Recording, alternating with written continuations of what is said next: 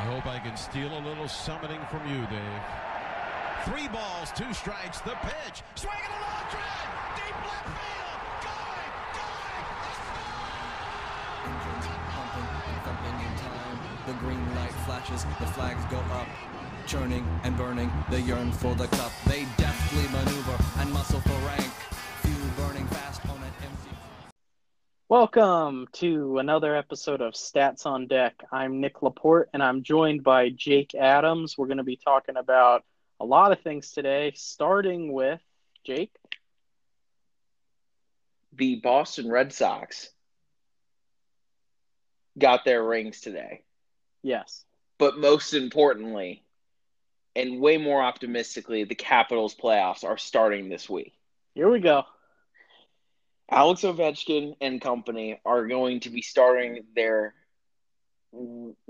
protection of the ship It's time to defend the cup. on Thursday. Yes, sir.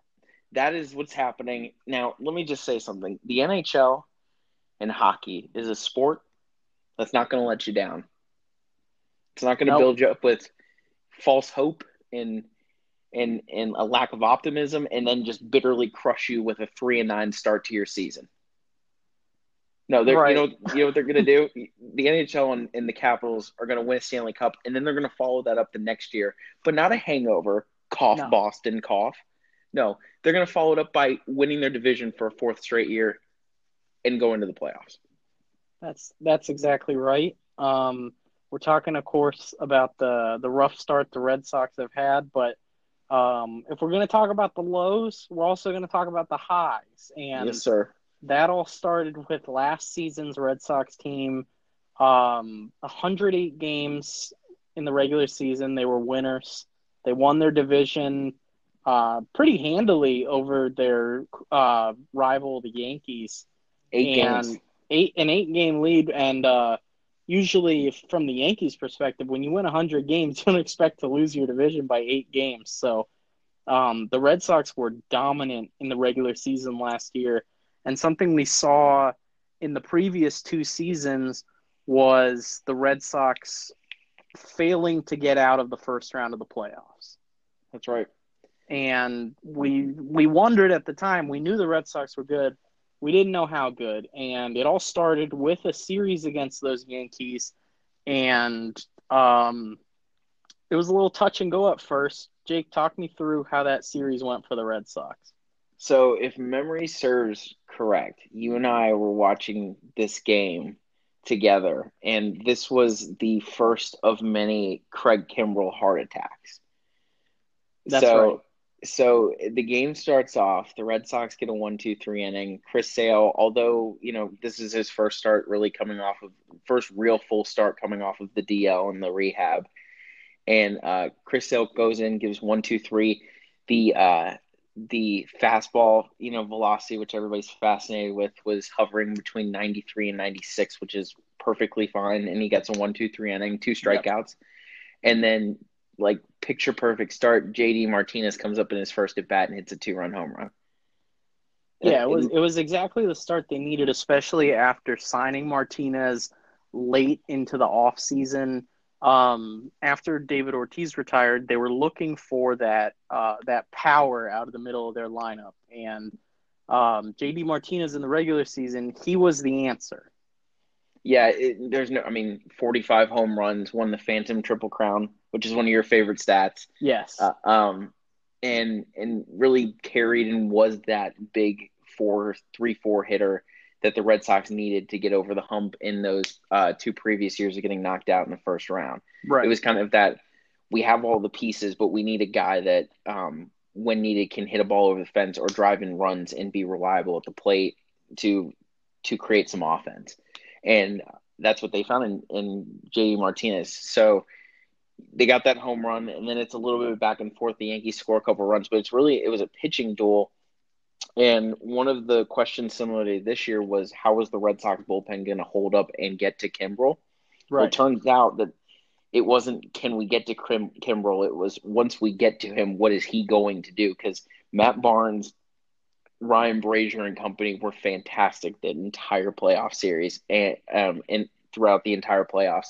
And Craig Kimbrell was actually the shaky component to that. Right, and it's not something we expected because ever since Craig Kimbrell first came up for the Braves many years back, he has just been a lockdown closer. Yep. And so it's a good point because Matt Barnes, Ryan Brazier, the two key guys out of that bullpen, they were kind of unknown at the time. We didn't know how good they were. And it started in that first series. They proved that they have between the two of them, they have what it takes to shut down teams late in games in big postseason games.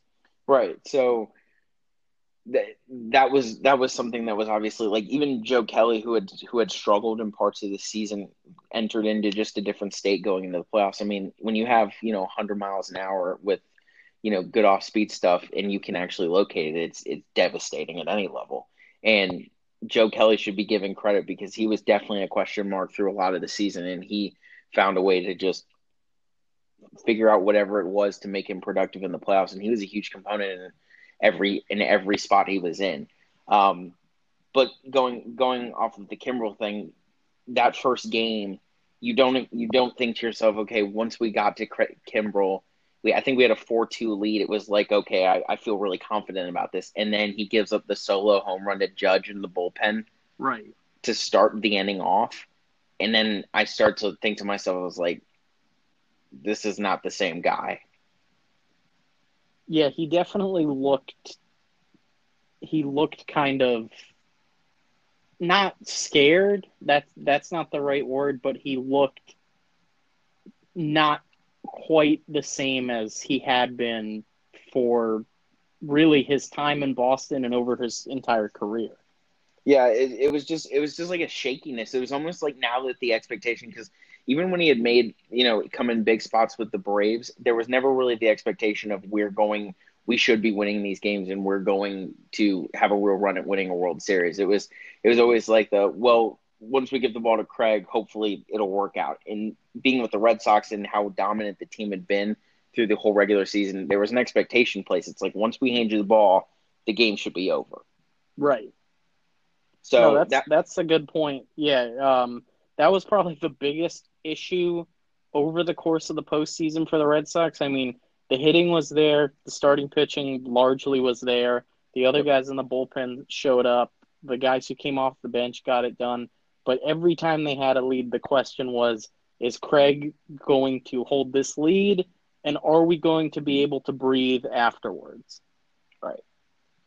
So that was one of the big things. So the Red Sox found a way to manage, and Craig figured out a way out of the ninth inning. We ended up winning that game, which is, especially in a short series, is huge. And I remember telling you several times, it was like, if one team is going to figure out a way to beat this Boston team and knock them out of the playoffs, it's going to happen in the first round, because you only have to win 3 games, and that's the quickest route to getting to the Red Sox. Because we both were pretty confident when we started into the playoffs. We didn't think anybody was going to be able to beat them in a 7-game set. Right. So that was interesting. So now going into game 2, you've got David Price on the mound. He's obviously had his chasm of postseason issues, and nobody can stop talking about that. And he gets absolutely shelled. Yeah. He gives up home runs to Gary Sanchez, Aaron Judge. I mean, these things are hit to the freaking moon. And all of the doubters and all of the Boston sports writers who have loved to ride on David Price's back are just filling out their columns. Yeah, and I think I remember we were talking at the time, the discussion was something like, if this goes to a game 5, because we figured if the Red Sox were trailing in the series, they were going to use Chris Sale in game 4. And we were thinking to ourselves, if this goes to a game 5, can you allow David Price to pitch again against the Yankees? It was that serious. We were concerned. Right, and I think rightfully so, because he hadn't shown the ability to be able to pitch at this level. Like, it was just a block. It was a yips, whatever you want to call it. He did not possess he had not shown the ability to be able to be successful in the playoffs, and he had gotten a rap for it. And as we know now, he came out of that in tenfold and was primarily a huge reason of why we made it past the Astros and why we won the World Series. Right, But and I think that game played a huge part in that, even if he doesn't have to come out and say it, because once you have such a rough game there but your team still moves on, you've got to just be thinking to yourself, well, you know what? Nothing worse can really happen, so why don't I just settle down and do what I do? no, it's a great point. I think the other thing to think about is, I mean, like this podcast, Stats on Deck. I mean, like you have to think about the actual logistics and the statistics of what a left-handed pitcher and what type of lineup he was facing. I mean, you're talking about, I mean, the Yankees who set the record for most home runs in a season, Right. and he's going through a chasm of all power hitting right-handers. I mean, their entire lineup from top to finish was guys like Andrew McCutchen, who's still capable to hit the long ball and hit for doubles off the wall, which he did. You had Aaron Judge coming up, who had led the league in home runs 2 years prior. You had Gary Sanchez, who had found out finally how to hit a baseball and be a productive baseball player right as soon as the playoffs kicked in. I mean, Luke Voigt even was playing out of his body, another power right-handed hitter facing a lefty. That stuff doesn't just go away because it's the playoffs. I mean, you have an advantage there. I mean, absolutely. the hitter, especially power hitter. I mean, David Price isn't throwing 98 anymore. If he doesn't locate, he's going to get torn up. It doesn't matter if it's October. It doesn't matter if it's September or whatever month. If he's not going to locate, especially against these right-handed power hitters, ball's going to get hit over the fence. It wasn't like, oh my God, I can't believe this is happening. Yeah, it was explainable after the fact. I just think we were so shocked at the time, right? Especially because the Red Sox had looked good in Game 1. So it ended up being tied 1-1 going to New York, and this is when the series really got interesting, in my opinion. The infamous boombox, I think, is I think exactly where this series has turned. And can we? I'm going to ask you, what do you think was going through Aaron Judge's mind in his short-lived career to that point when he decided to break out the box? Well, I think it was, and we see this with a lot of young players. Because remember, he's in his second full season in the big leagues, and this happens a lot also when guys have success early on.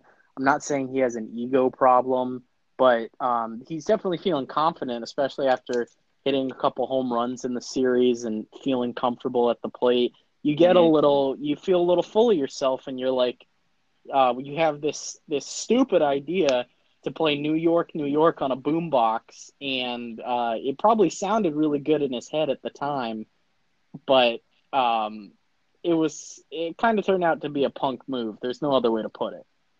Well, let's look at this from the situation that they're in, right?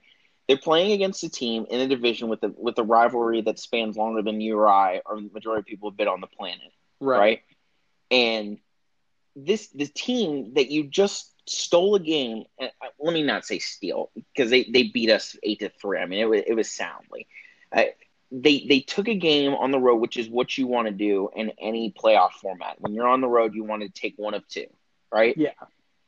You managed to do that. It's a great success for your team. That's definitely confidence to build off of going back to your place. When they're the best team in baseball, they've won 108 games and they've dominated all season, why do you want to give them any semblance of motivation after beating them badly on their own field? Oh, yeah. Like, where's the thought process? Yeah, you never want to give a team that bulletin board material. I mean, these are professionals. They don't need this kind of stuff to be successful. But sure, when we're talking about a team as talented as the Red Sox, in heading into New York right there, don't give them any extra, like you said, motivation to win that series, because as we know, which we're going to get to in a second, that series didn't leave New York. Right. But that's the thing. It's like, where is the leadership in that clubhouse to be like, listen, Aaron, like, this is a great win. Like, we're all feeling really good, happy plane flight back to New York. We don't need to poke them.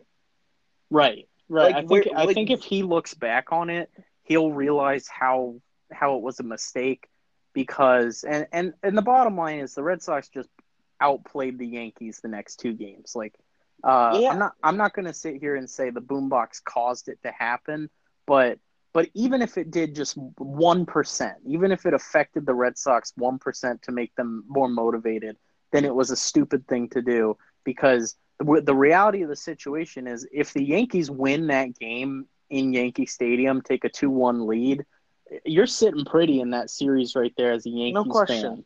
fan. And instead, as we know, the Red Sox took game three in one of I know your favorite games of the Yeah. entire run. So So talk me through it.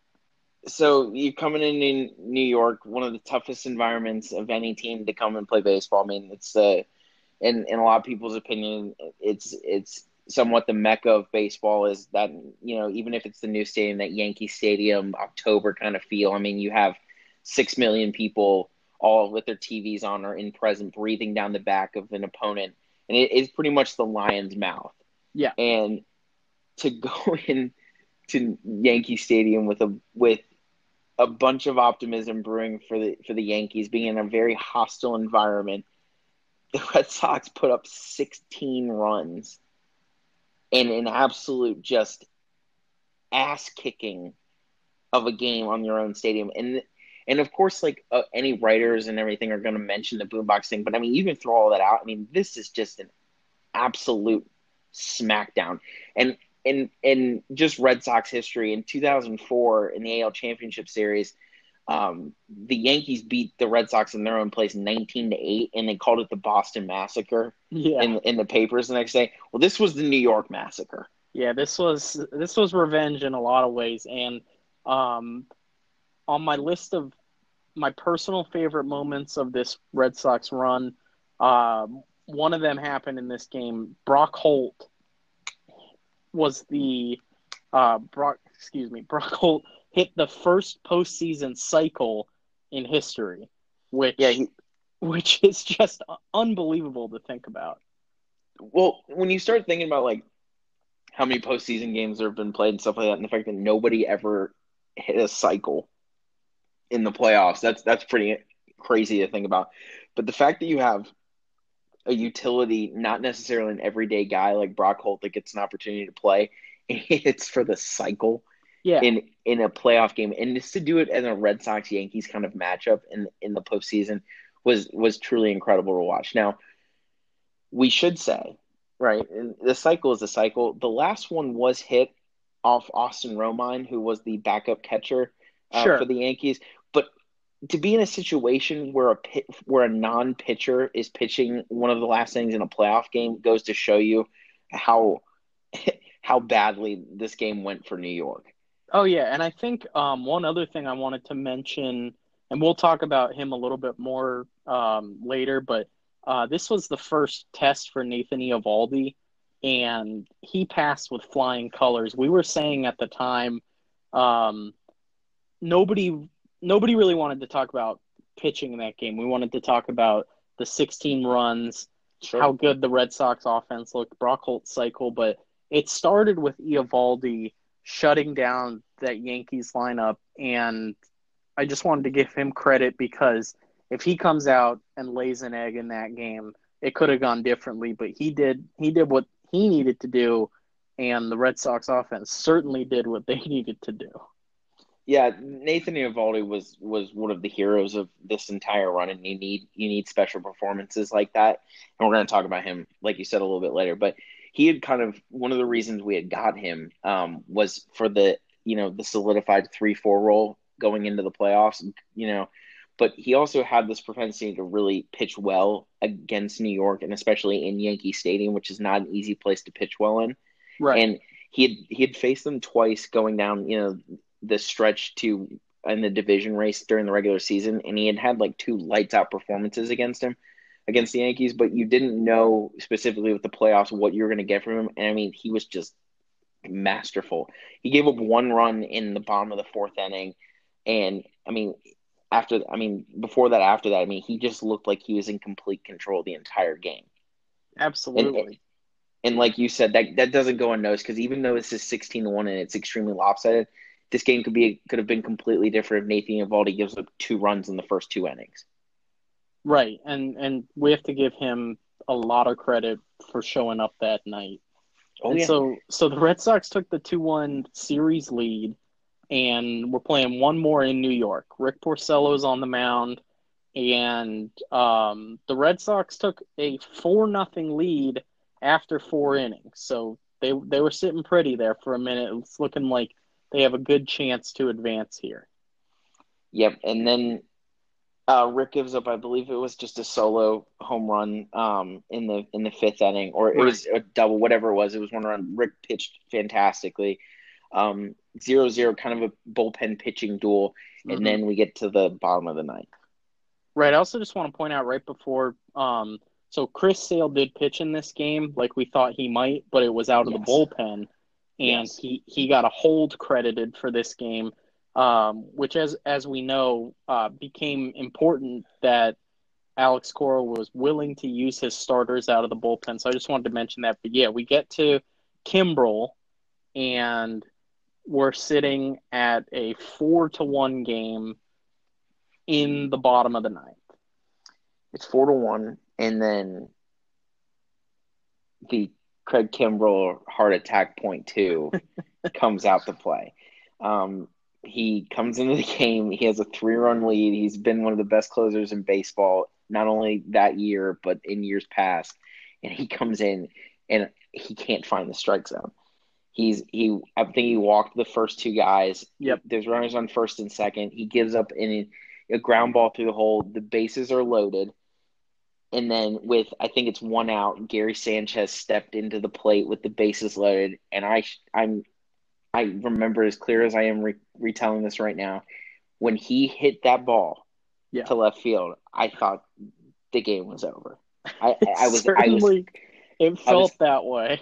When Gary Sanchez made contact on that little terrible hanging curveball, I thought without a doubt that ball was going to be hit so far out of the stadium, and it was going to force a Game 5, and all of the worst things that play through your mind. And then Benintendi settled under it on the warning track, and I think I passed out. Yeah, it was like that throughout the entire postseason with Craig. He was a heart attack in a bottle, and I don't know how he found the fortitude inside himself to hold on to some of these games, but he ended up being able to close out this game. So even though he had given Red Sox fans 2 heart attacks in 2 attempts so far, he saved both his chances, and the Red Sox were able to advance. I just wanted to also point out here, so much has been said about Mookie Betts struggling in the playoffs last year. Of course, he's the reigning MVP, so we expect big things from him. Sure. The thing with that is, it's not always your star players that are going to get it done. Like, no. We got RBIs, 1 from JD Martinez, that's to be expected, but Ian Kinsler, Eduardo Nunez, and Christian Vasquez had the 3 other runs driven in. It's sometimes it's those guys where you think they're an out, and then they find a way to drive in a run. Those are the guys that can swing series in your favor. Well, that's one of the things that makes this sport beautiful is, like, you need star players and you need really good players to carry you through stretches of the season, and get you to certain spots. But when it comes down to, the winning time of the postseason and stuff like that, you need guys like the, Jock Petersons of the world and the Christian Vasquez, Ian Kinsler, stuff like that, where you don't think of them as the first, second, or even maybe 5th option to come up with the game on the line. Yeah. And yet when you need them most, they come out of nowhere with a double down the line to progress an inning or to score a run, and it's the difference in a game. I mean, Christian Vasquez's solo home run that sneaked over that BS right porch in Yankee Stadium was the winning run in that game. Yeah, and absolutely. And that's stuff you can't write. Yeah, it was. The stars definitely aligned for the Red Sox in this postseason series, and I don't think there's a better example than this game, just getting getting the contributions from guys that they needed. The thing that I go back to is you can be the best team in any sport and you can win a insane amount of 108 wins in a season and have all these great things. But if you don't have bounces go your way, or you don't have unexpected guys show up, you can get bounced in the first round, and it happens all the time. Nobody is untouchable. That's why this sounds cliche, but that's why you play the games. It's because it is not written until it is done. And it doesn't matter who's on either side. You have to go through and play the game. For sure. So that's a heck of a way to kick off that postseason. I only had wished that was almost a 7-game series, because anytime it's not always the case, but having the Red Sox and Yankees play in the first round kind of just seems a little anticlimactic in a little bit of a sense. Right. It's always better when those two face off in the ALCS, just because the history there, and especially like last year, they both had such great teams. But unfortunately for the Yankees, standing they fell out, and then standing in the Red Sox way now was the reigning champion Houston Astros. This was a much anticipated series, and I think when you and I were doing our predictions of who was going to meet in both of the championship series, I think this is the one that we had predicted and we were most looking forward to, because these were two of the absolute best teams in baseball, just going absolutely head to head and rematching their divisional series round from the previous year. Yeah, and we were looking forward to it, and for the first 8 innings, it did not disappoint of game one. No.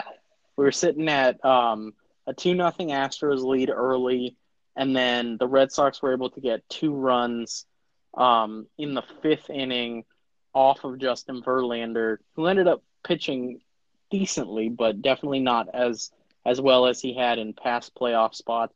And then, sorry, Houston fans, we're going to skip over the rest of this game. The Red Sox ended up losing in the 9th inning. There was some bullpen trouble. And then, well, I don't want to spoil the way this series ended, but the Astros didn't win another game. Can we say that it was Jackie? Can we say it was Jackie Bradley Jr. and Steve Pearce time? Well, it was definitely Jackie Bradley Jr. time, because he was the ALCS MVP. This was just an example of a talented player realizing his potential within the span of 4 games. It was actually really nice. I'm sure it was fantastic for him, but it was actually really nice to see a guy that you'd been watching for 4 years show like these incredible glimpses. Like his defense is always going to be elite, and that's never in question. But to see him, who has struggled and been kind of, polar opposites of himself at stretches of the season, where sometimes he's just tearing the cover off of the ball, and then other times he looks completely lost at the plate. To see him lock in to this series into the playoffs and perform at that level and come up so clutch, like in game 2, the 3-run double with the bases loaded to give the lead, and then coming up with the home runs in the late innings in the games later. It was incredible to see a guy who had struggled really for parts of that year be successful and come out. Yeah, I couldn't say it better myself. You and I have talked about Jackie Bradley Jr. a lot over the years. Just such an incredibly talented player, probably the best defensive center fielder in the game right now. But the hitting was always the question mark. I mean, he had that hit streak a couple of years ago where we thought he might have, figured it out completely, and then it turns out he hadn't figured it out completely. He's a very up and down offensive player, which is a huge contrast to his defense, because defensively there's nobody more consistent in the outfield.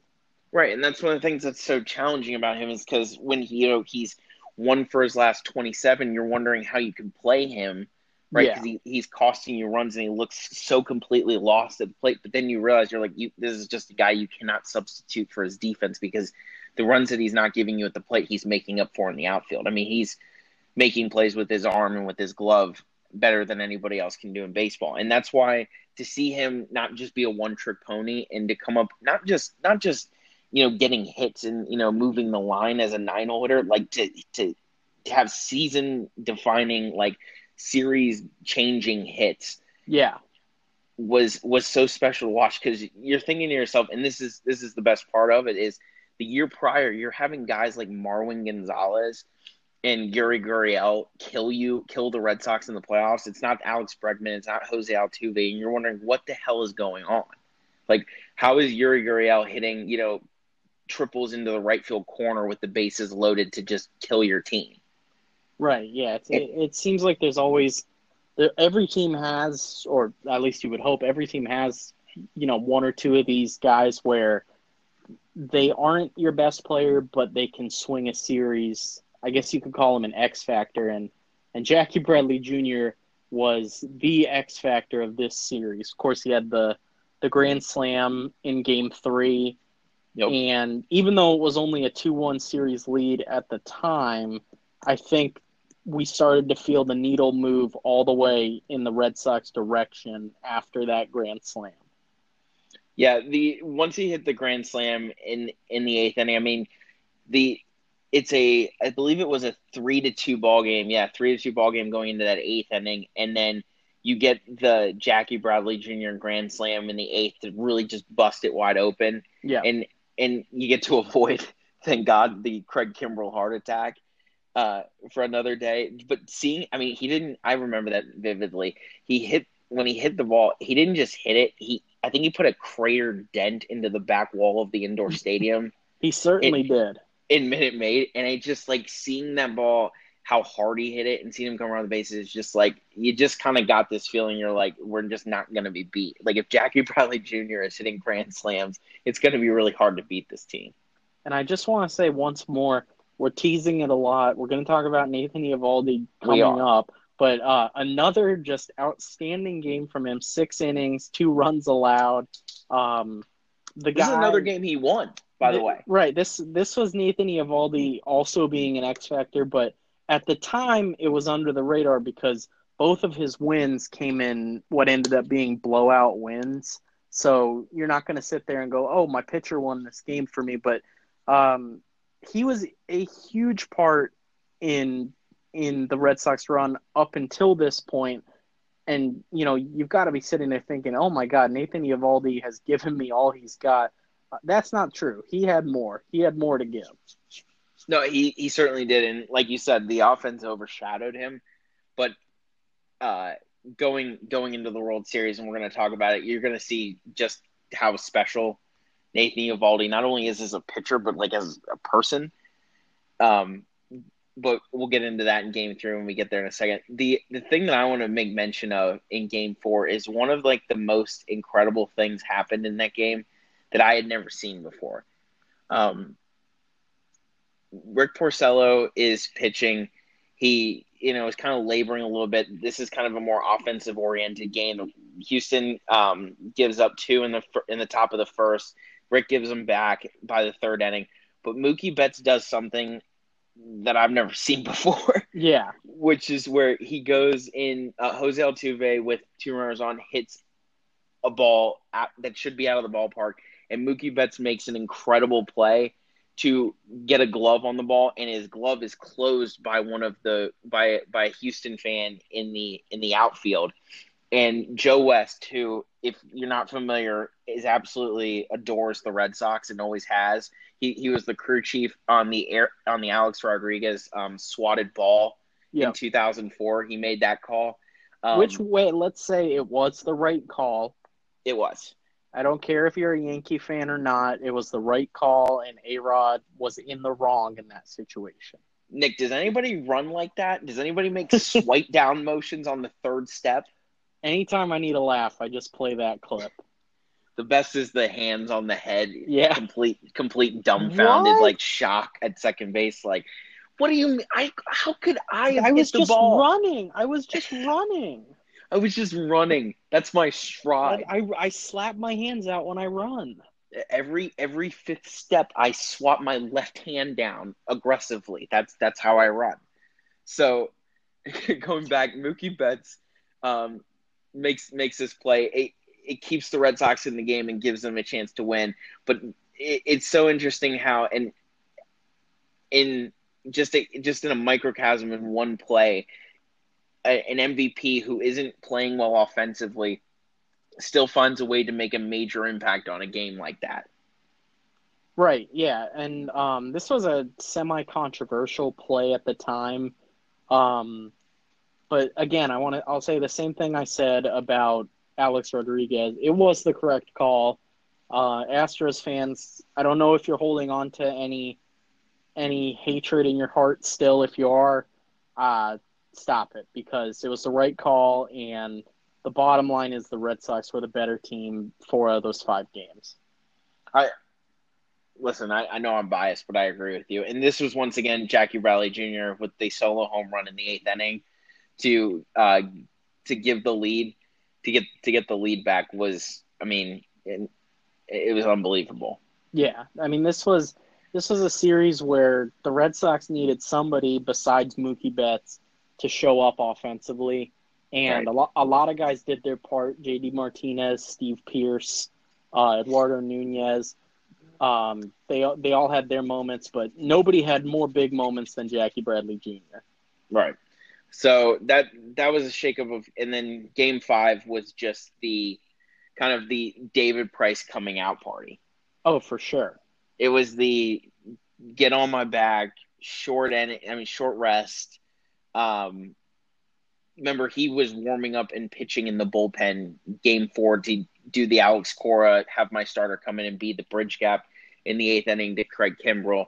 And he came in and pitched in Game 5, and it was electric. It was 7 innings of 1-run ball, just absolute dominance. And it was something for all of the David Price doubters to absorb, to see that he pitched a complete, great game in the playoffs, and something I'm sure that got the monkey off of his back. Yeah, absolutely. I mean, this is another thing, like you were talking about moments ago, David Price, his velocity is not in the upper 90s like it used to be, and we've seen him shift into more of a ground ball pitcher, but that was not the case in this game. In this game, he was missing bats like it was his job, which I suppose it is. He struck out 9, walked nobody, only gave up the 3 hits.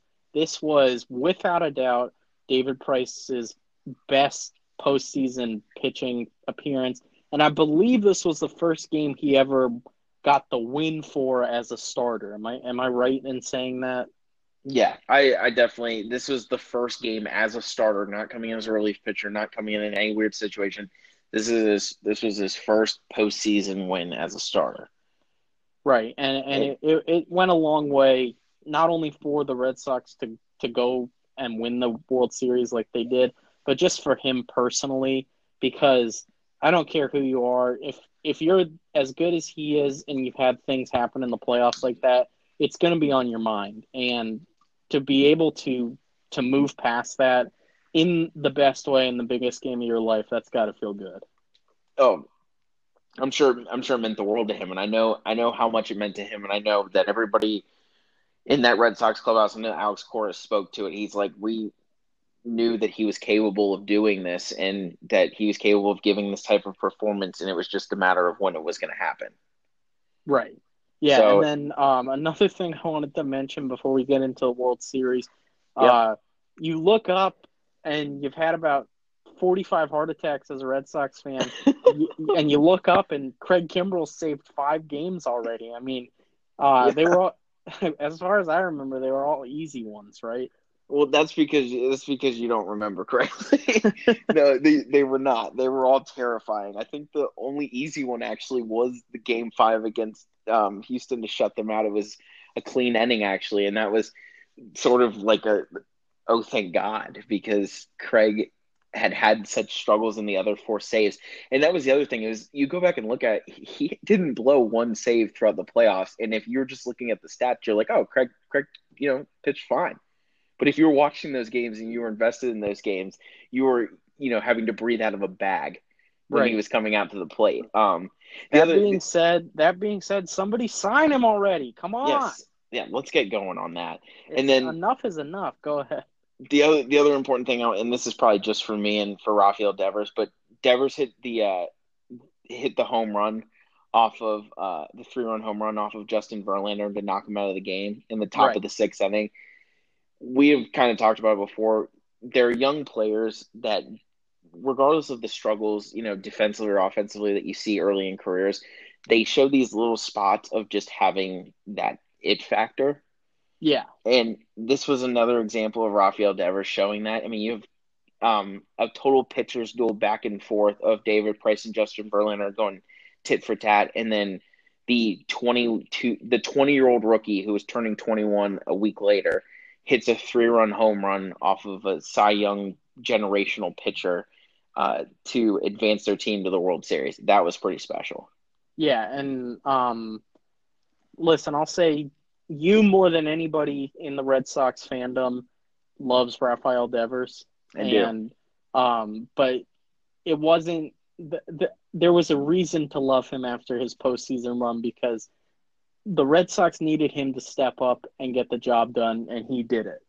No, there's no question. And I'm one of those people.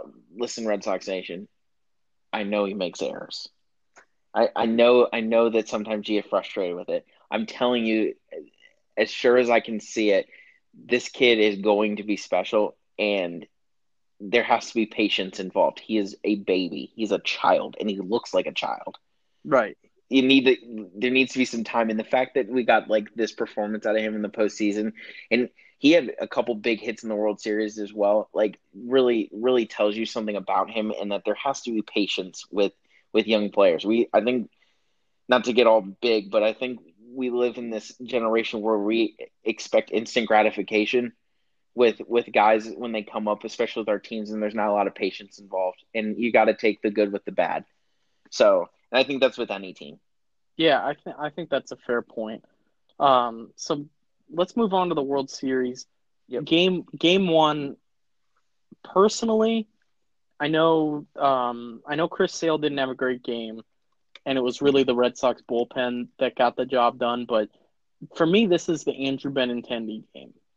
Well, it's funny you said, because that's the one thing we slightly missed. We should mention his game-winning catch in Game 4 during one of the other Craig Kimbrell. That catch was the diving catch in the outfield to win the game and save Craig Kimbrell's career was incredible. The only reason that Craig is definitely not going to play, would definitely not play baseball in 2019 is if Andrew Benintendi doesn't catch that ball. Well, we've got a whole new series if he doesn't catch that ball. It's lucky the Red Sox have 3 Gold Glove outfielders because otherwise things might have gone a little differently. Yeah, so I want to make sure that's mentioned. But back to what you're saying, the Andrew Benintendi game 1. Yeah, this was 4 for 5. Yep. He scored 3 runs, drove in 1, and looking at Baseball Reference here, he had the highest win probability added of any offensive player in this game. And I think it's fair to say we're not going to disagree with that number. And he was just outstanding. Well, he's going up against like one of the generational best lefties of this generation, Clayton Kershaw. He's not facing some schmuck. You're talking about Cy Young winning Clayton Kershaw, lefty on lefty type matchup, and Andrew Benintendi's 4 for 5. Yeah, and speaking of Kershaw, we've talked about David Price and his playoff struggles in the past. We have to talk about Clayton Kershaw's playoff struggles as well, because even though in the previous season it had seemed like he had figured it out to a degree, he did not show up to play in this game. He went only 4 innings, gave up 5 runs.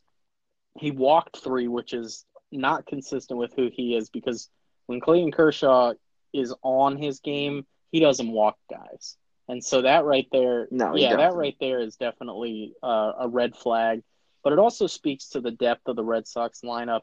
They were all tough outs 1 through 9, and they were willing to take the walks when they were there. No question. I think there was a good game plan in place to face Clayton Kershaw, and like you said, he's had his struggles. But I think um, going into that game, just getting the early 2 runs in the bottom of the first inning on the board immediately, and having Chris Sale kind of settle Yeah. in, even though there was the solo home run to Matt Kemp in the second inning, it was good to see him kind of settle into the game. The thing that I will say, though, and this was the most interesting thing to me, is this game was so back and forth for so long. But once again, you have a guy in Eduardo Nunez, not a guy you think is going to be a changing, be the the swinging tide in a World Series game, comes up in a pinch hit in the bottom of the 7th inning. Oh, for sure. Yeah. Eduardo Nunez, what more can we say? I mean, this is a guy who plays through injuries. You can play him pretty much anywhere in the infield. He doesn't complain. We liked the pickup at the time a couple years ago when they added him.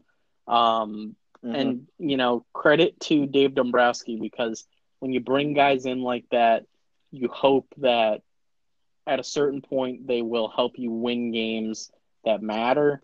And I don't think No any question. games matter more than World Series games. So good on Dave Dombrowski, good on Eduardo Nunez for stepping up and just really taking advantage of an opportunity, because he very easily could have not came into that game. I mean, Rafael Devers had been playing well, but I also want to give credit to Alex Cora, a guy who pushed the right buttons at every turn last season, proved in his – by the way, Alex Cora is not a 10-year manager. That was his first one. That was the first year number 1. So to have the ability to not only rely on statistics and numbers and building the right lineup and knowing when to get pitchers, just proving that he has a nice feel for the game. He felt that Eduardo Nunez was the guy to go there in that spot, and the rest is, as they say, history. Yeah, the Alex Cora crystal ball really came out to play once again, and he had made these calls all year. But to pinch hit Nunez in that spot with the bases with runners on first and second in a game defining place, and to have him hit that home run was it's just incredible. And like we've said, those are the type of things that you need to have go your way to win a World Series. So that was truly special. And then going off of this again, we now get another David Price masterpiece in game 2. Another 6 innings, only gave up 2 runs, struck out 5. What more can we say except David Price figured it out, and he was a huge reason why the Red Sox were able to win the World Series. But another thing worth pointing out here, and this is something Alex Cora did throughout the postseason, Nathan Eovaldi coming in the 8th and getting the job done. Let's just go right to it. We've teased it for long enough. The Red Sox won the first 2 games, so they're up 2-0 in the series. And these weren't laughers. These were, competitive games. But it was dangerous for the Dodgers. They were letting the series slip away from them. And then we come to Game 3 in Los Angeles, and none other, than Rick Porcello on the mound. He went 4 2/3, and he wasn't great, but he wasn't bad.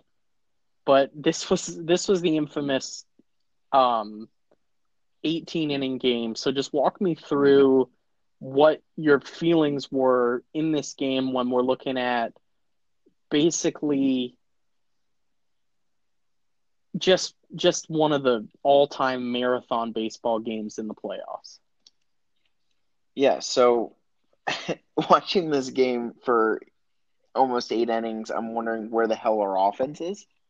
We're not hitting, and we haven't been able to score a run. And granted, this was a pitcher's duel, and the only run was scored until the 8th inning was in the bottom of the 3rd. The Los Angeles got a run. And then you have Jackie Bradley Jr. I'm thinking, oh my God, the Red Sox are going to get shut out in their first game on the West Coast and not even score a run. And Jackie Bradley Jr. once again comes out of nowhere and hits an absolute moonshot into the right field bleachers in Dodger Stadium to prolong this game. And trust me, prolong it did. Right. And Walker Buehler for the Dodgers was spectacular. You couldn't have asked for more. 7 innings, 7 strikeouts, no walks, only 2 hits, no runs allowed. I repeat, no runs allowed.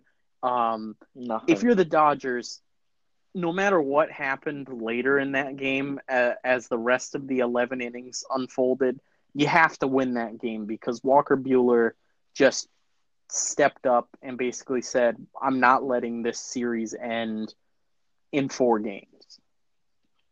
No, there's absolutely no question.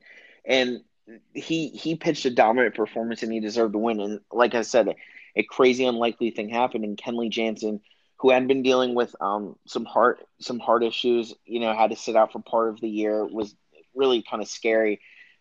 Found his way back, but had a kind of an up and down season, and he gave up he blew his first save opportunity to Jackie Bradley Jr. with that home run in the 8th inning, which was as shocking as they come for how dominant he has been, not only in the regular season in his career, but also the postseason. I mean, he's been really, really good, and definitely did not see that in the cards.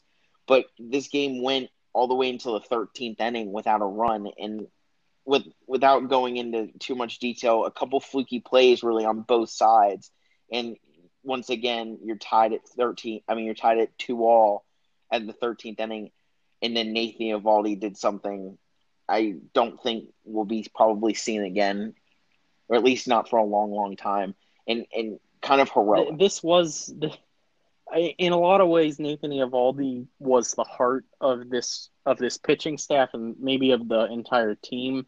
Remember, he had pitched in Game 2, and I believe he was scheduled to go for Game 4, but it got down to the point where Alex Cora handed Nathan Eovaldi the ball, and he basically said, this game is yours until it's over.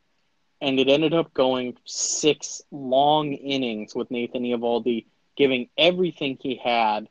And you're not going to see, like you said, you're not going to see this ever again, maybe, because an 18-inning game, Nathan Eovaldi pitched a third of it out of the bullpen. The thing that was so special about this, and it was actually very emotional, is that there's this guy who was giving up his spot basically to pitch later in this game, not as a starter, putting his ego away, and giving you just everything he has. This guy has had 2 Tommy John surgeries. He, you're putting a tremendous amount of wear and tear on his arm, and after inning without us being able to score a run, every time he put his hat on, ran out to the pitcher's mound, and gave everything that he had in his body to win that game. And he did not lose this game for the Red Sox. When Max Muncy finally hit the home run to walk off the 18th inning marathon, Nathan Eovaldi was applauded in the dugout and in the locker room after the game in a standing ovation. Now, you think about the fact of losing an 18-inning game in the World Series could kill any team. It could be crushing. But instead, they go in. I mean, you've got Alex Cora quoted said he had, like, Rick Porcello and other pitchers and other teammates had tears in their eyes, giving Nathan Eovaldi a standing ovation after losing a World Series game on a walk. Yeah, this was one of my personal top 5 moments of the postseason run, just because, like you said, it was a loss. He ended up getting a loss, but if there was ever a loss that the pitcher didn't deserve, it was this one. He threw 97 pitches out of the bullpen. He pitched six innings of 1-run ball. You're going to win games when you pitch like that as a starter. He did it as a reliever just 2 days after pitching in the 8th inning in a win. So our hats are off to you, Mr. Eovaldi. And another thing, before we move on, Nathan Eovaldi was a pending free agent, and he had made himself some money after the way he had pitched prior to this in the postseason run. Nobody would have faulted him if he said, I can only go 2 innings, or I can only go 1 inning, or whatever, or I'm waiting until game 4. You got to protect yourself in situations like that. We're talking about the guy's livelihood, but he put that aside too for the team, and I respect him a lot for doing that. Oh, it was a heroic moment, and like you said, this is a guy coming off of 2 Tommy John surgeries. He could have absolutely been like, listen, I can only give you at most 2 innings and save me up for later in the series, and he didn't. He went in and put his head down and gave his team everything he got, and pretty much sacrificed himself for the betterment of the pitching staff and the bullpen, which obviously proved to be crucial in the next 2 games, and having like guys like Eduardo Rodriguez and the bullpen be rested enough to win games. As we know from Game of Thrones, only death may pay for life. And that's right. Nathan Eovaldi didn't die. I want to be clear on that. But he's still alive. He's well, and he's going to start pitching well soon. But his metaphorical death was a huge reason the Red Sox were able to live on and, spoiler alert, end up winning the next 2 games to become champions. Yeah, it was truly like it, and I'll say it. Sports can be emotional in a lot of ways, but like never in my life did I ever think like I would be as moved as seeing a guy just go out and pitch scoreless innings in that type of setting, and then seeing the effect that it had on that entire team was one of the most incredible things. Nobody hit a home run. Nobody made a diving play. It was just a guy just continually going out there with his head down just to do his job for the betterment of his team, regardless of the outcome. And it was like, it was incredible. Right. And like I said, we wish the very best for Nathan Eovaldi, and he's going to start finding the strike zone soon. So one more thing we've definitely got to talk about is the MVP of this series, Steve Pearce, the show he put on offensively. Talking about Game 4, the Red Sox won 9-6, and this was a game where Steve Pearce drove in 4 runs and had the highest win probability added of any batter at any point for the Red Sox in their entire postseason run in this game. Just outstanding. This was another example of exactly what I'm talking about. Notice how through this World Series conversation and through most of the playoffs, we have not really mentioned the names of JD Martinez and Mookie Betts. Those weren't the guys that hit the home runs in the 8th and 9th inning or drove in the runs to save the Red Sox. It was Steve Pearce. It was Eduardo Nunez. It was Jackie Bradley Jr. And Steve Pearce, who has played for all 5 American League East teams, saved all of his good juju up for the Red Sox. He did. And I appreciate it. Certainly did. And I appreciate it. He grew up as a Red Sox fan. And there was a certain sentimental aspect of this run for him, playing for his favorite team as a kid. Getting him mid-season, you only dream of additions like that mid-season. You hope that the guy you trade for is the one that can swing a World Series, and that's exactly what Steve Pearce did. He saved all of his home runs and in his runs driven in and big hits for the American League Championship Series and the World Series. And God knows myself and the other Red Sox fans around the country really do appreciate it. Oh, for sure. I mean, if you look at it, the Red Sox scored 14 runs over the final 2 games of the series. Steve Pearce drove in half of them. So, yeah, our RBIs aren't the end-all, be-all, but there's something to be said when a guy drives in half your runs en route to 2 straight victories to win a World Series. This guy was the guy for the Red Sox. It was phenomenal to watch, and that's one of the things I go back to is never in my life, like when I would see him come up, he played against Toronto. I mean, when he played for Toronto or the Orioles, I was like, oh, that guy can hit. He's a pretty good, like platoon guy to have. Never in my life seeing him play for any of the other 4 teams in the AL East did I ever think to myself, oh, that guy's a World Series MVP. Right. And one more, like that guy's. Sorry. No, that's a good point. I just want to say one more note on Game 4. The Dodgers should have won this game. They were winning by 4 after 6 innings. You got to win that game 100% of the time, you know. But Steve Pearce and the Red Sox decided that that was not true. And the Red Sox were able to score all 9 runs in the 7th inning or later in that game. Just you're not going to find resilience like that every night, but that night the Red Sox had it. Well, what there was, I can actually explain that. What there was is because of the time delays from like the East Coast to the West Coast and the time changes and stuff like that, the Red Sox were just slightly delayed. Right. But once Alex Cora was like, "Hey guys, it's the 7th inning, we might need to score a couple runs," everybody was like, "Okay, my bad." It's a little jet lag. Like, we're sorry, we're just a little tired. We're on it though. Don't worry, AC, we got you. Yeah, well, you know what? That makes sense. That's the explanation. So moving on to the what would be the World Series winning game for the Red Sox. They won this game 5-1. This was a game where David Price once again was outstanding. 7 innings of 1-run ball. He struck out 5. 3 straight shutdown performances from him. He was sneakily he was the low-key MVP of the run for the Red Sox, what he was able to do.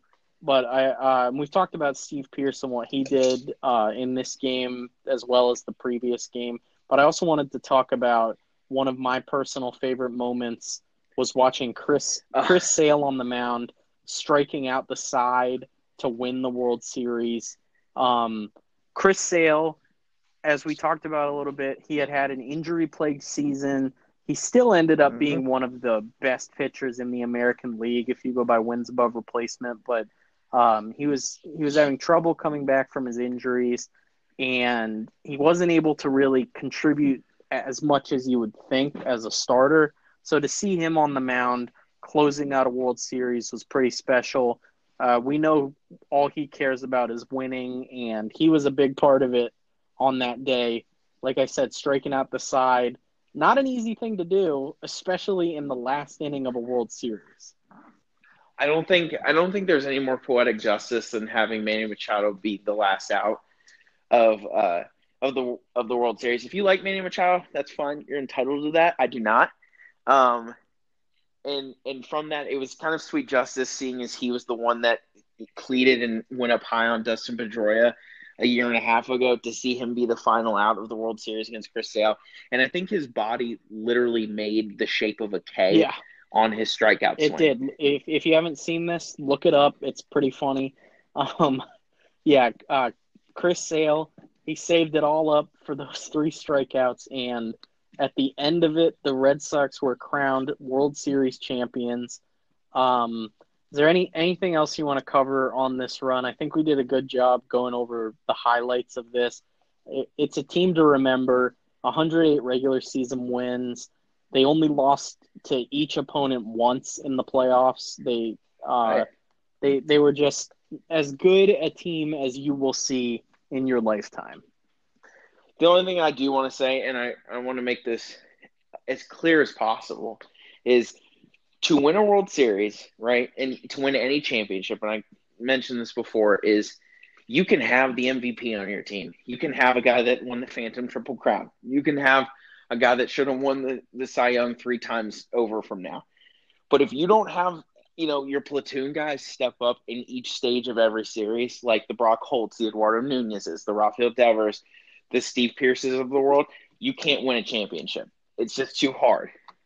It has to be a lot of things going right, and that's one of the things that makes not only baseball but like championship runs so special. Is it's not like the NBA where because you have Steph Curry and Kevin Durant, you're just going to win it all. Right.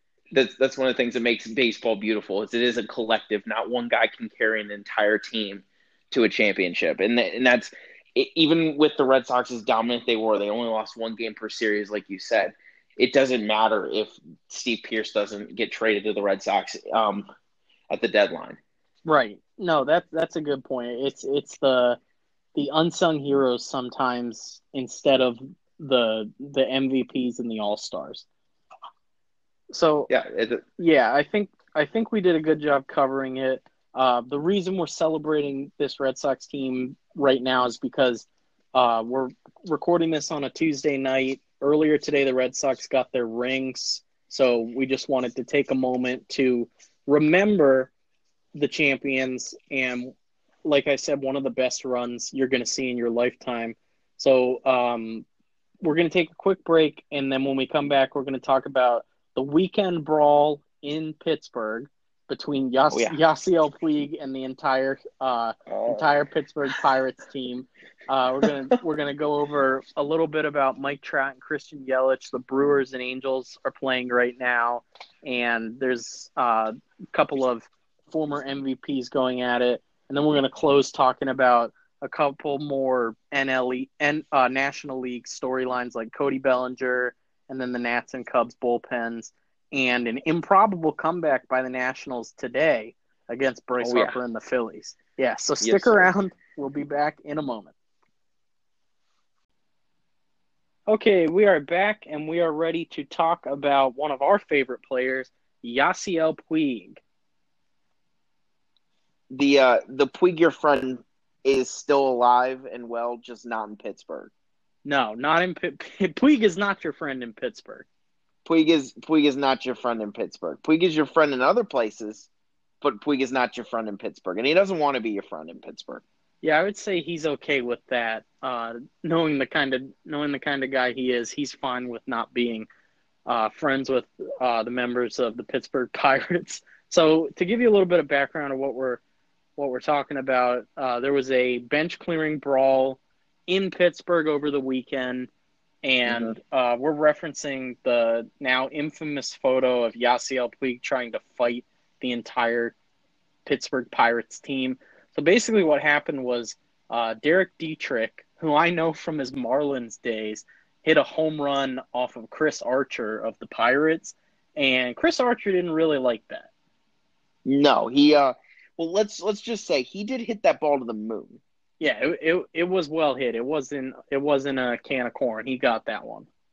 The ball was hit to the moon, and Derek Dietrich admired it, to say the least. He kind of stood there, took a selfie, ate some popcorn. He liked it. He liked his home run. What more can we say? Maybe he saw the "Let the Kids Play" ad running 24/7 on MLB TV, and took that to heart. I think that's what it is. I think that's what it was. He's, it's "Let the Kids Play," the unwritten rules of baseball, how the old timers did it. This is how we're doing it now. Listen, fine, Derek, I get it. You hit the ball in the moon, you get to look at it a little bit. The only thing is, if you're going to do that, there's going to be some repercussion. Yeah, and we don't see this too much in the game nowadays. Mm-hmm. I know our favorite old men broadcasters will talk about the good old days when guys were getting hit in the head left and right. Yep. And let's just be thankful that's not the case anymore. But yeah, like you said, when a guy admires his home run that much, you're opening yourself up to retribution. And that's exactly, even though Chris Archer denies it, so Derek Dietrich is a left-handed batter, and his next time up, Chris Archer missed with a fastball to the left of the batter by about 5 feet. And you can say the ball got away from you. You're an MLB pitcher. The ball didn't get away from you. You were trying to hit him. He was trying to hit him so badly, he threw the ball behind him. Yeah, that's the thing. Derek Dietrich and Yasiel Puig and everybody were pissed, but Derek Dietrich should be thankful that one didn't hit him, because if that gets him in a bad spot, we're talking about injuries and everything like that. So Derek, be thankful the ball didn't hit you. The one thing I will say is, for what had happened, there were words between the catcher and Derek Dietrich as he came home to score his home run that he hit. Here's all I'm saying is, thrown behind him so clearly. As an umpire, I get that you want to do the whole, not overreact, you get a warning, don't do that stuff again. Sure. When you try to hit a guy that badly and things are going to come off this, just throw Chris Archer out of the game. Yeah, he's just got to be ejected right away, no questions asked, and then you avoid the brawl. Right, because then you avoid the brawl. Because what ends up happening is the managers will get ejected. That's all fine and handled. But what you've done is you've already set the warning. And what Chris Archer did is, I don't blame him for wanting to hit Derek Dietrich. I think that's fine. That's kind of the way I get it. Those are the unwritten rules. But if you're gonna miss so badly that you literally throw a foot behind him, you're gonna have to go. Yeah, and the fact that he only got a warning is kind of funny, just in and of itself. But Like, yeah, go ahead. it's just kind of like, it's like, hey, Archer, just try not to lose your fastball again. Like, I have to give a warning because I have to, but try to locate. It's like, no, he tried to throw him. He tried to hit him. He tried to kill him. He tried to kill him. There was attempted murder on the field, and after the warning by the umpire, the Reds manager, David Bell, was livid. And so he comes rushing out onto the field, arguing the fact that Chris Archer should be ejected, and that's when the brawl really started to take off. Well, let's be clear. Mr. Bell is not a fool, okay? He knows that his player stood there for a half an hour and admired his Bob Ross painting of a home run. Like, he knows what he did. Well, but he hold on. That home run was not a happy little accident. No, that thing was a disaster. It was a freaking nuclear bomb sent out in the Pittsburgh Bay. But having said that, he has to go protect his player. He knows that his player did that. He was probably going to get thrown out or something. I get it. But the part that gives him grounds to be upset is the fact that it just wasn't an immediate ejection. I mean, you can't miss that badly.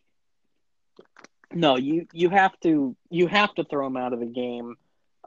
As an umpire, do your job, okay? Just because you're throwing guys out of the game for looking at you funny when you call a bad strike 3, but you won't throw guys out of the game when they miss their target by 15 feet. So, right. In the future, if you're a home plate umpire and you're listening to this, first of all, thank you for listening. And second of all, do your job. Just do your job. So one of the things that I love in every brawl, and we got it in this one, the trek from the bullpen to the fight. Yeah. We're calling the cavalry in. You know, they're coming in. They may not make it in time, but they have to make that run. It's the typical, like, and the best part is you've always got in the bullpen, you've always got the really in shape, crazy, like, coming sprinting in to try to handle things himself from the outfield, and it takes him like 5 seconds to get there. And then you've got kind of everybody else kind of meandering back, doing like the light jog. And then 10 minutes later, after everything's been settled and Yasiel Puig is on his like 4th run around to try to tackle half of the Pittsburgh lineup, you've got like the bench. I mean, you've got like the bullpen coaches from either side just walking down 10 minutes later to kind of see what's what.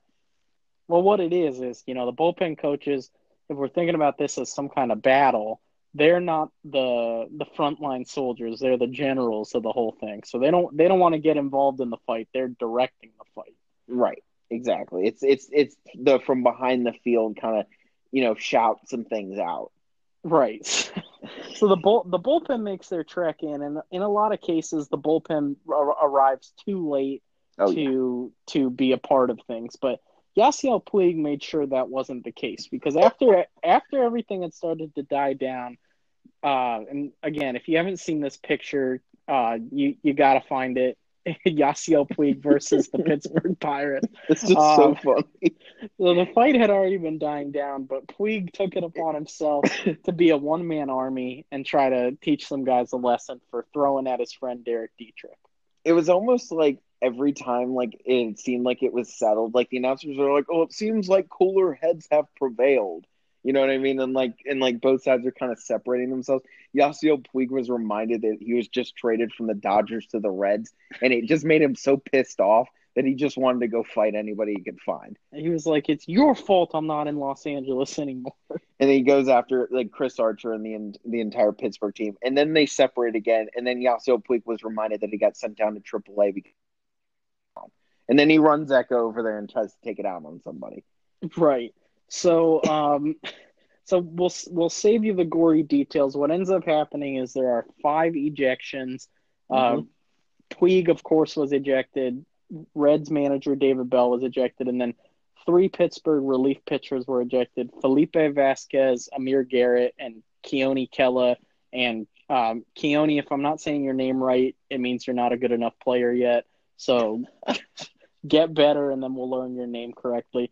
Felipe Vasquez, I do know because I know him from when he was Felipe Rivero with the Nationals. Great pitcher, definitely has a temper. Everyday Felipe needs moments like this to revitalize his career. Well, I mean, he's been, he's had success in Pittsburgh, but he lives for stuff like this where the adrenaline is high and he can make something happen. Everyday Felipe will purposely hit two batters in the ankles in a one-run game just to make it suspenseful enough for him to have interest. I do miss him despite everything. But so the suspensions came out today. Chris Archer got the biggest suspension of 5 games. Puig got 2, and Reds manager David Bell got a 1-game suspension. My first question to you is 5 games too many for Chris Archer, or is it the right amount or not enough? This is like one of the rarest situations where I think if he had actually hit him, it would have been less games. Yeah, I think that's actually a good point because I don't know if the brawl goes as far if he does hit him. Well, because like you hit him and like you hit him in the back or the butt or wherever it is, and it just kind of handled, and like you get warnings and stuff like that. There's probably reciprocation, whatever it may be, but it doesn't escalate to this. He threw 5 feet behind Derek Dietrich, and like it was like we said, it was like you were trying to kill him, but you didn't hit anything. Was not a day to remember for Chris Archer's command. I mean, he's missing locations, giving up home runs, and he can't even hit a guy correctly. So he'll get 5 games to think about it and try to work on some stuff here. I agree. I think he would have got less if he actually did hit him. The 5 games is though it's appropriate because it's a start for him. Yeah, it's 1 turn through the rotation, so it's basically a 1-game suspension. Right. So that's kind of what makes it okay. And why I think Yasiel Puig probably got the worst end of the stick because his 2 or 3. He got the 2-game suspension. Yeah, because that's 2 actual games that he would be starting in and playing. But when you go back for 5th, 6th, and 7th and treat a Major League Baseball brawl like Thanksgiving, it's kind of you're kind of gonna get this. Put down your fork, Yasiel. You're full. It's okay. It's done. You've had enough. We put the Tupperware away. Like we ate 5 hours ago. We're done. So that's a good point. My next question before we move on is, was this brawl justified? So I think it's safe to say, yeah, there was fault on both sides with watching the home run and throwing behind the guy. But I think it's safe to say the Reds started the brawl and the Pirates answered the call. Should this have happened, or should cooler heads have prevailed? I think this was going to happen. I mean, you've got 2 teams in the division that are playing each other a lot to start the season. You've got frustrations, and both teams, I'm sure, wish that they were playing better. And you get a couple of young guys like Yasiel Puig in the mix, Derek Dietrich, that are, kind of disruptors, staring at home runs for a while, coming in wanting to, escalate things, have tempers and things like that. So I think that this was kind of inevitable, regardless of if it should or should not have happened. I think it was just going to. I think it was just, a mixture of just a lot of young testosterone on the field and just ready to go. And probably a little bit of like early season frustration, I think also probably played a little bit of a hand. Yeah, I think that's fair. I think brawls have their place in the game as long as guys aren't hurting each other. It's right. Totally fine. Yeah, it's not as fun when it's just hold me back. But I think it's better overall. You get to, like you said, express your frustration, but also, I mean, we've seen brawls where guys do get hurt. One that I'm thinking about, a Nationals Giants brawl a couple years ago. Michael Morse, effectively, his career was over after getting hit by one of his own teammates, friendly fire, and he was never able to recover from that. So you never want to see a guy get hurt in a brawl. But yeah, I think it was fine. Going forward, we got to keep an eye on the Pirates, because whenever there are people in fights or throwing at other players, if you look at which team it was, it's usually Pittsburgh. So Pittsburgh, take a chill pill, okay? You're going to give up home runs. It's not a big deal. This needs to stop. So the next thing we want to talk about is Mike Trout and Christian Yelich. Their teams are playing right now. The Angels and Brewers are locked up in a series, and these are guys that are have won the MVP award and are just on top of their game right now. Trout with 1.2 wins above replacement and 5 homers. Yelich with 1 win above replacement and another 5 homers. He would have had 6, but Trout robbed him of 1 last night. My question to you is, of these two guys, one's in the NL, one's in the AL, who's more likely to win another MVP this year? Like you alluded to, we had a little MVP on MVP crime. Yeah. And I got to be honest with you, I don't know who's wrong there, and I'd like to say one of them is. I mean, Christian Yelich comes up, has been making a story, hitting these home runs. Started the season off 4 for 4 in 4 games with home runs. It's kind of like Mike. You have a lot of highlight plays. You like to rob home runs. We get it. Let the kid have it. Yeah, let him have one. Come on. I mean, Mike, how many times do you need to be 10 wins above replacement? We get it. You're really good. Okay, he's padding his defensive numbers. That's what it is. I don't need that. You're going to do enough at the plate all year, Mike. Just let the kid have a home run. You don't have to track down every fly ball. But going into that, if I had to pick if I had money going on to it, I think I would probably pick Trout just because of he's done it more consistently year to year. Last year, he had an unbelievable year for Christian Yelich, first MVP breakout year for him. And it was great to see him carry the Brewers in spots through the year and lead them to a National League Championship Series Game 7. Yeah. But if I had to actually put money on who I think it would be, it's got to be Mike Trout just because of the resume. Yeah, I think I would have to agree with you. Another thing to think about, obviously both AL and the NL MVP races are going to be contested this year from what we think. But I think the NL crowd is a little bit more crowded just because in the American League the last couple of years we've had Trout versus Mookie Betts, and it's been those two guys and then everybody else. And it very well could be that at the end of this season. Whereas in the NL, we have about 5 or 6 guys that can make a claim for it because they're not quite on that level as Trout and Betts. That being said, I think Mike Trout is the better pick, but it wouldn't surprise me if at the end of the season, Yelich puts up another great season. He loves playing in Milwaukee. He loves playing for the Brewers. And he has figured out how to find his power stroke. So my other question would be, we alluded to this a little bit with the wins above replacement comparison. Like you said, Trout's a perennial 10-win guy. Yelich got close to 8 last year in his MVP season. Which one finishes with a higher wins above replacement? Like I said before, I think it's got to be Trout. Just going off of just the defense with playing center field, batting, in that third spot in the lineup, constantly coming up with runners, hopefully in scoring position for him. I think if Trout is healthy through the entire year and plays the whole year, I think it'll be him. Having said that, I think Christian Yelich is more important to his team making a legitimate playoff run than Mike Trout is to the Angels.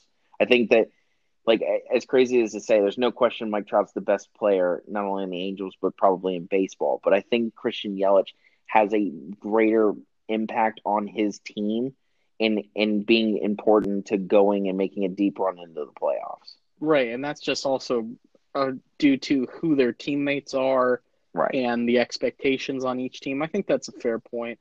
I definitely expect Mike Trout to be Mike Trout and finish in the double-digit wins above replacement category, as he does every single year, it seems. But it wouldn't shock me.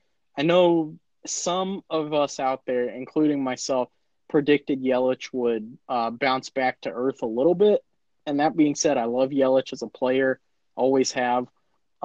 He's looking like he's not going to slow down anytime soon. So I'll say my favorite thing to say, which is we'll keep an eye on those two. The next point I want to bring up is Cody Bellinger.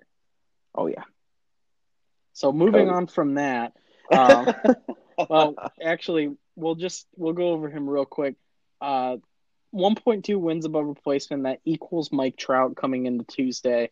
That in and of itself is impressive. Anytime you're talking about yourself along with Mike Trout, Cody's going to be happy.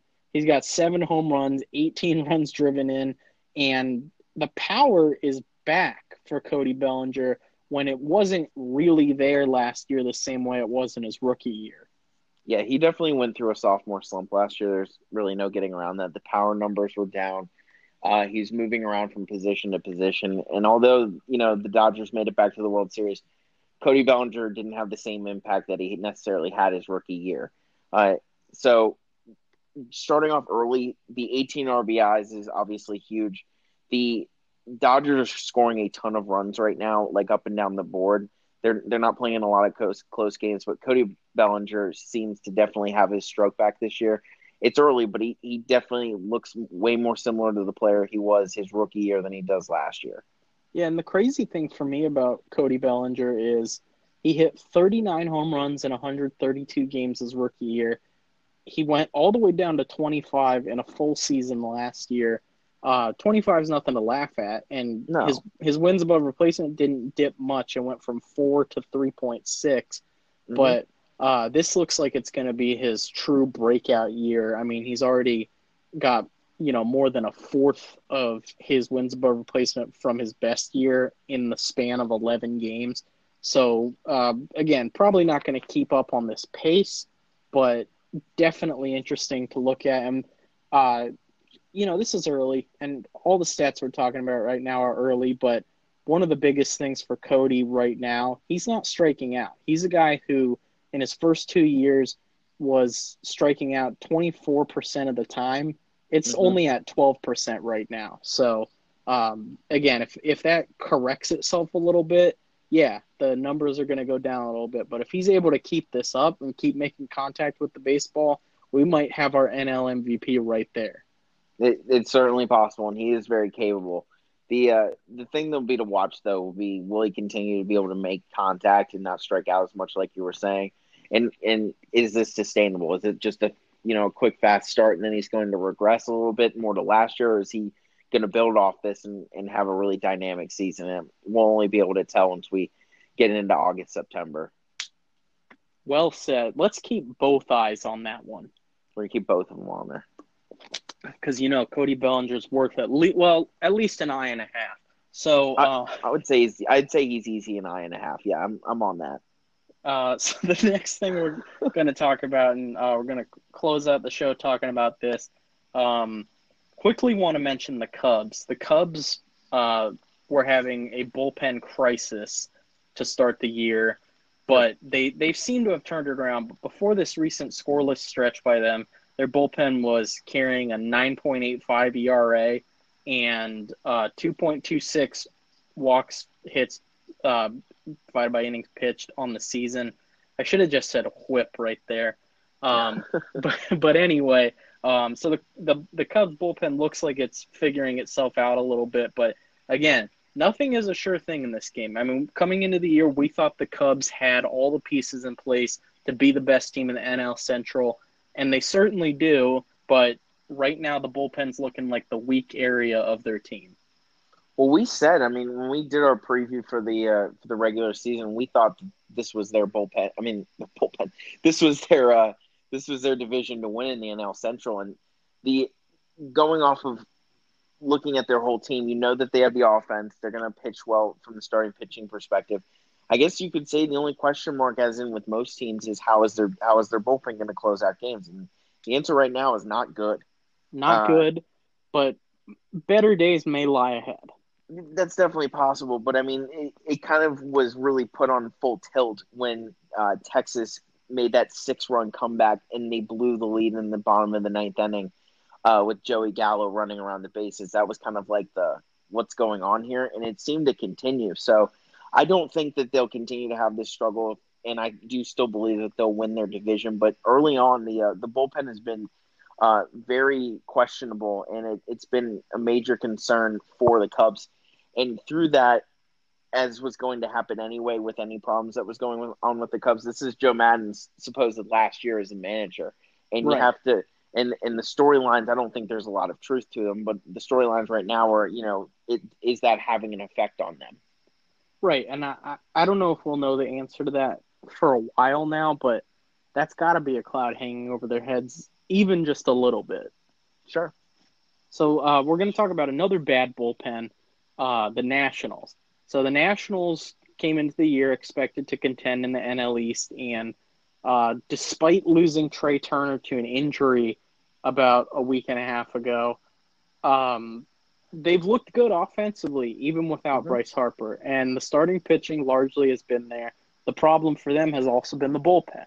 Now, I have this statistic, 24 runs allowed in the 8th inning or later. That's a disaster. There's no other way to put it. You're not going to make the playoffs with a bullpen like that. But that being said, and we're talking about Tuesday night's game, Nationals versus Phillies. The Phillies were winning 6-1 after 5 innings, and then the Nationals made one of the more improbable comebacks this season. They were able to fight back with a couple of key home runs in the 7th inning to make it 6-5, scoreless in the 8th, and then this is one of my favorite things: 2 outs, 2 strikes, nobody on in a 1-run game. The Nationals rookie Victor Robles steps up to the plate, and like I said, with 2 strikes, he hits a bomb to left field to tie the game. I can just say what I know about Victor Robles. He's already been fun to watch. This was one of his signature moments early in the season. Well, it was kind of, we talked about this before the podcast started. It was kind of what I was, and what you alluded to with Rafael Devers. When you look at some of these young kids, they're going to make errors in the field. They're going to run into some outs on the base paths, but there are single moments that you can pick out where they kind of rise above that rookie status or, lack of experience, where they just kind of have that it factor. Yeah. And I think as you talked about, I think Victor Robles has shown that even early on. Yeah, Victor Robles, any Nationals fans out there know it's been an adventure with him. The bat has looked good. The defense has looked good. He's run into some outs on the bases. But this was a moment that really is key for him early in his career because he came up to the plate with no fear. And I think that's something that a lot of veteran players struggle with when you're facing down a 1-run deficit in the 9th inning. I mean, let's put it this way. You're expected to get out in that situation. That's the most likely thing to happen. So to come in with 2 strikes and find a way to hit a home run, can't give him enough credit. A lot of people have picked him as the NL Rookie of the Year preseason, and I think that's a fair thing to say, and I think this adds to the resume already with his bat looking hot. And then came probably the most crucial at-bat of the game. Bryce Harper had already hit a 3-run homer in this game against his former team. It was off Steven Strasburg earlier in the game.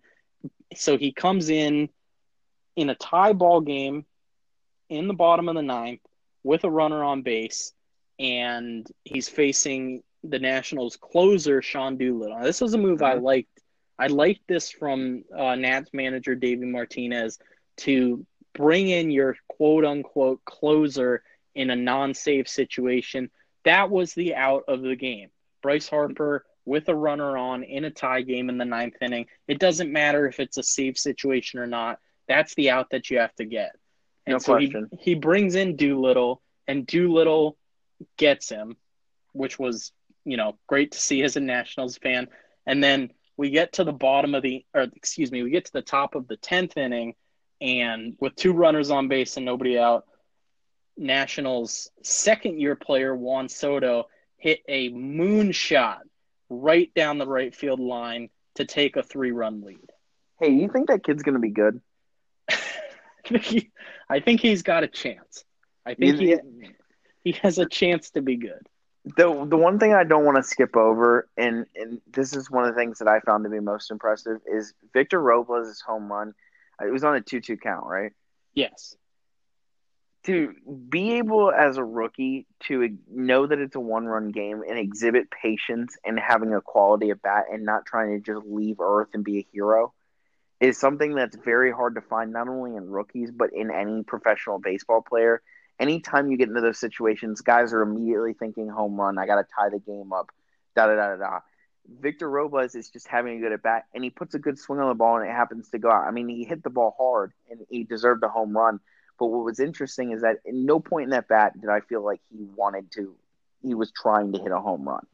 No, it definitely is a good point. Yeah, you always want to see good at bats, especially in that situation. We see it a lot of times when teams are down by 1 run. It's so tempting to just swing for the fences. If you get your pitch, you're the hero. You did it. You tied the game or you won the game or whatever. But yeah, it was definitely impressive by Victor Robles, and can't give him enough credit. He's young. He's got a lot to learn, but he's already had some great highlights this season. And that goes double for Juan Soto. No question. I think this is going to be a huge boost for the Nationals. Your bullpen is the reason that the Nationals stayed in the game and gave themselves a chance to win. Right. After Strasburg going, I think it was only 4 2/3. No, he only went 4 actually. Oh, he only went 4. Six runs in 4 innings, which was not good. But yes, 6 scoreless innings from the bullpen. And then having your team battle back from improbable odds to win a game. I think those are even early in the season. I think that those are season defining wins, and that's something that you can really build momentum and positivity off in the clubhouse. Yeah, I couldn't have said it better myself. So let's say we'll keep 3/4 of an eye on the Nationals bullpen, and the other 1/4 of an eye on the Cubs. Yeah, and we'll be looking at some bullpens. It's not been a great year for a lot of teams coming out of the bullpen. I don't know if it's just pitchers settling in April, hitters getting off the hot starts, what the problem is, but it looks like at least those 2 teams are starting to trend in the right direction. I agree. So I want to thank you all so much for listening to Stats on Deck as we covered the Red Sox World Series 2018 season. Talked about the Yasiel Puig versus Pittsburgh brawl, Mike Trout, Christian Yelich, Cody Bellinger, and then the Nationals and Cubs bullpens. I would like to make one request of any listeners out there. If you do like the podcast, like it and review it on iTunes. That always helps us a lot. And share it with your friends. Coming at you from a Tuesday night, I'm Nick Laporte, and I was joined by Jake Adams. Jake? Boom, baby. Yost ball.